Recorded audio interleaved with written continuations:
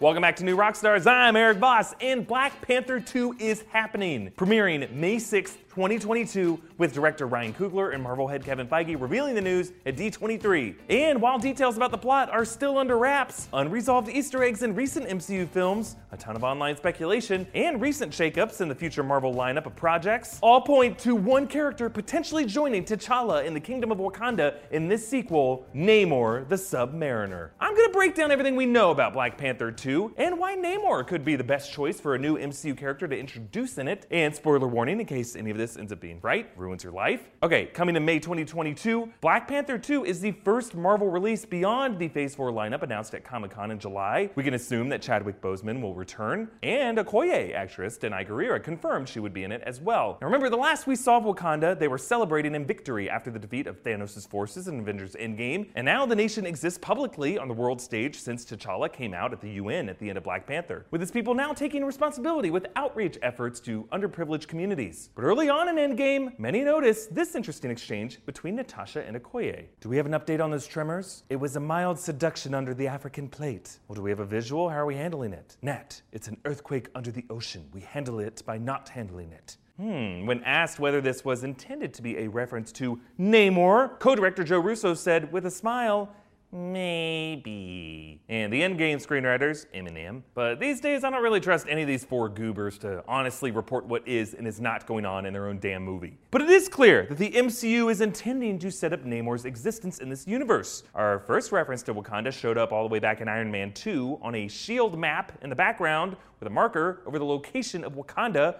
But also, on the map is another marker smack in the middle of the Atlantic Ocean. So let us take this opportunity to remind everyone of who Namor is exactly and whether he will show this much skin in the MCU. I mean, he probably will. It's the MCU. So Namor the Submariner is one of the oldest superheroes from Marvel Comics. He's kind of known as Marvel's Aquaman, but that's not really accurate because he actually predates Aquaman. He showed up in the World War II era comics alongside Captain America, fighting Nazis. His mother Fen was a princess from a previously unnamed Atlantean empire under the sea near Antarctica. His father, Leonard Mackenzie, was on a vibranium expedition, then spied on these humans, ended up falling in love with Mackenzie, later giving birth to his child, Namor. So after Namor's golden age years, he showed up again later with the Fantastic Four, and he kind of developed his reputation as a womanizer and kind of a dick. He often played an anti-hero role, attacking land dwellers. Now Namor has all these standard superhuman abilities: speed, strength, combat agility, ability to communicate with sea life, even the ability to fly, little wings on his feet, and he is also considered Marvel's first mutant. Now, not the oldest mutant in Marvel's historical timeline, that'd be like Apocalypse, but Namor was the first mutant to appear in comic publication. Recent Black Panther comics have actually established a relationship between Namor and T'Challa. They're both rulers of hidden kingdoms with adverse relationships with the outside world, but Namor showed judgment to T'Challa for opening his arms to other land dwellers. So that brings us back to that moment with Okoye in Endgame. Underwater disturbances that she doesn't want Black Widow and the others looking into?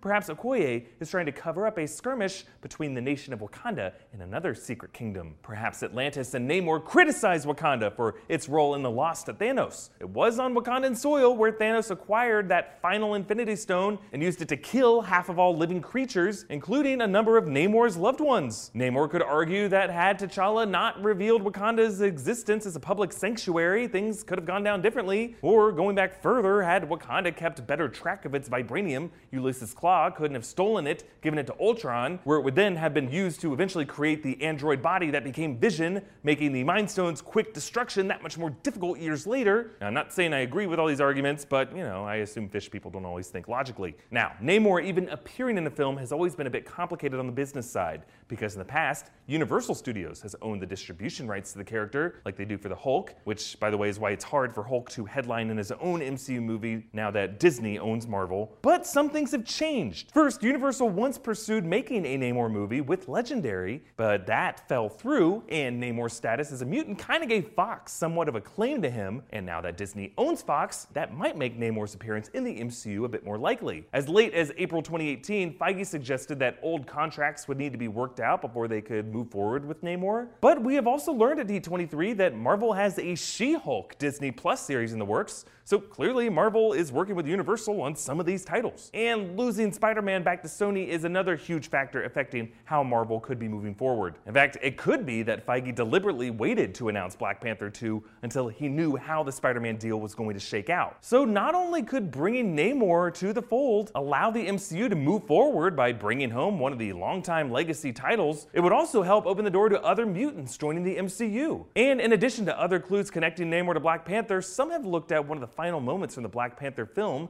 as the villain Killmonger took his final breaths. "Just bury me in the ocean where my ancestors jumped from the ships, because they knew that death was better than bondage." Oh man, powerful final words. But maybe not so final. One theory is that Killmonger's sea burial may lead to his body's retrieval and revival by the people of Atlantis, led by Namor, leading to a comeback assault by the son of Wakanda and an army of vengeful warriors from another hidden kingdom who views the Black Panther as a traitor. And that conflict could be what led to the mysterious undersea disturbance that Okoye was referring to. Creator of amazing fan art Boss Logic offered his pitch for this Black Panther Namor crossover, Black Panther 2 Kings. Looks so cool. And even if that's not the title, Ryan Coogler's ability to introduce a majestic world hidden in plain sight in the MCU could set up his Black Panther sequel to do the same with a newcomer that Marvel might need now more than ever. Do you want Namor to be introduced in Black Panther 2? Comment down below with your thoughts and theories. Follow me on Twitter and Instagram at EAVoss, and subscribe to New Rockstars for more theories about Marvel's future.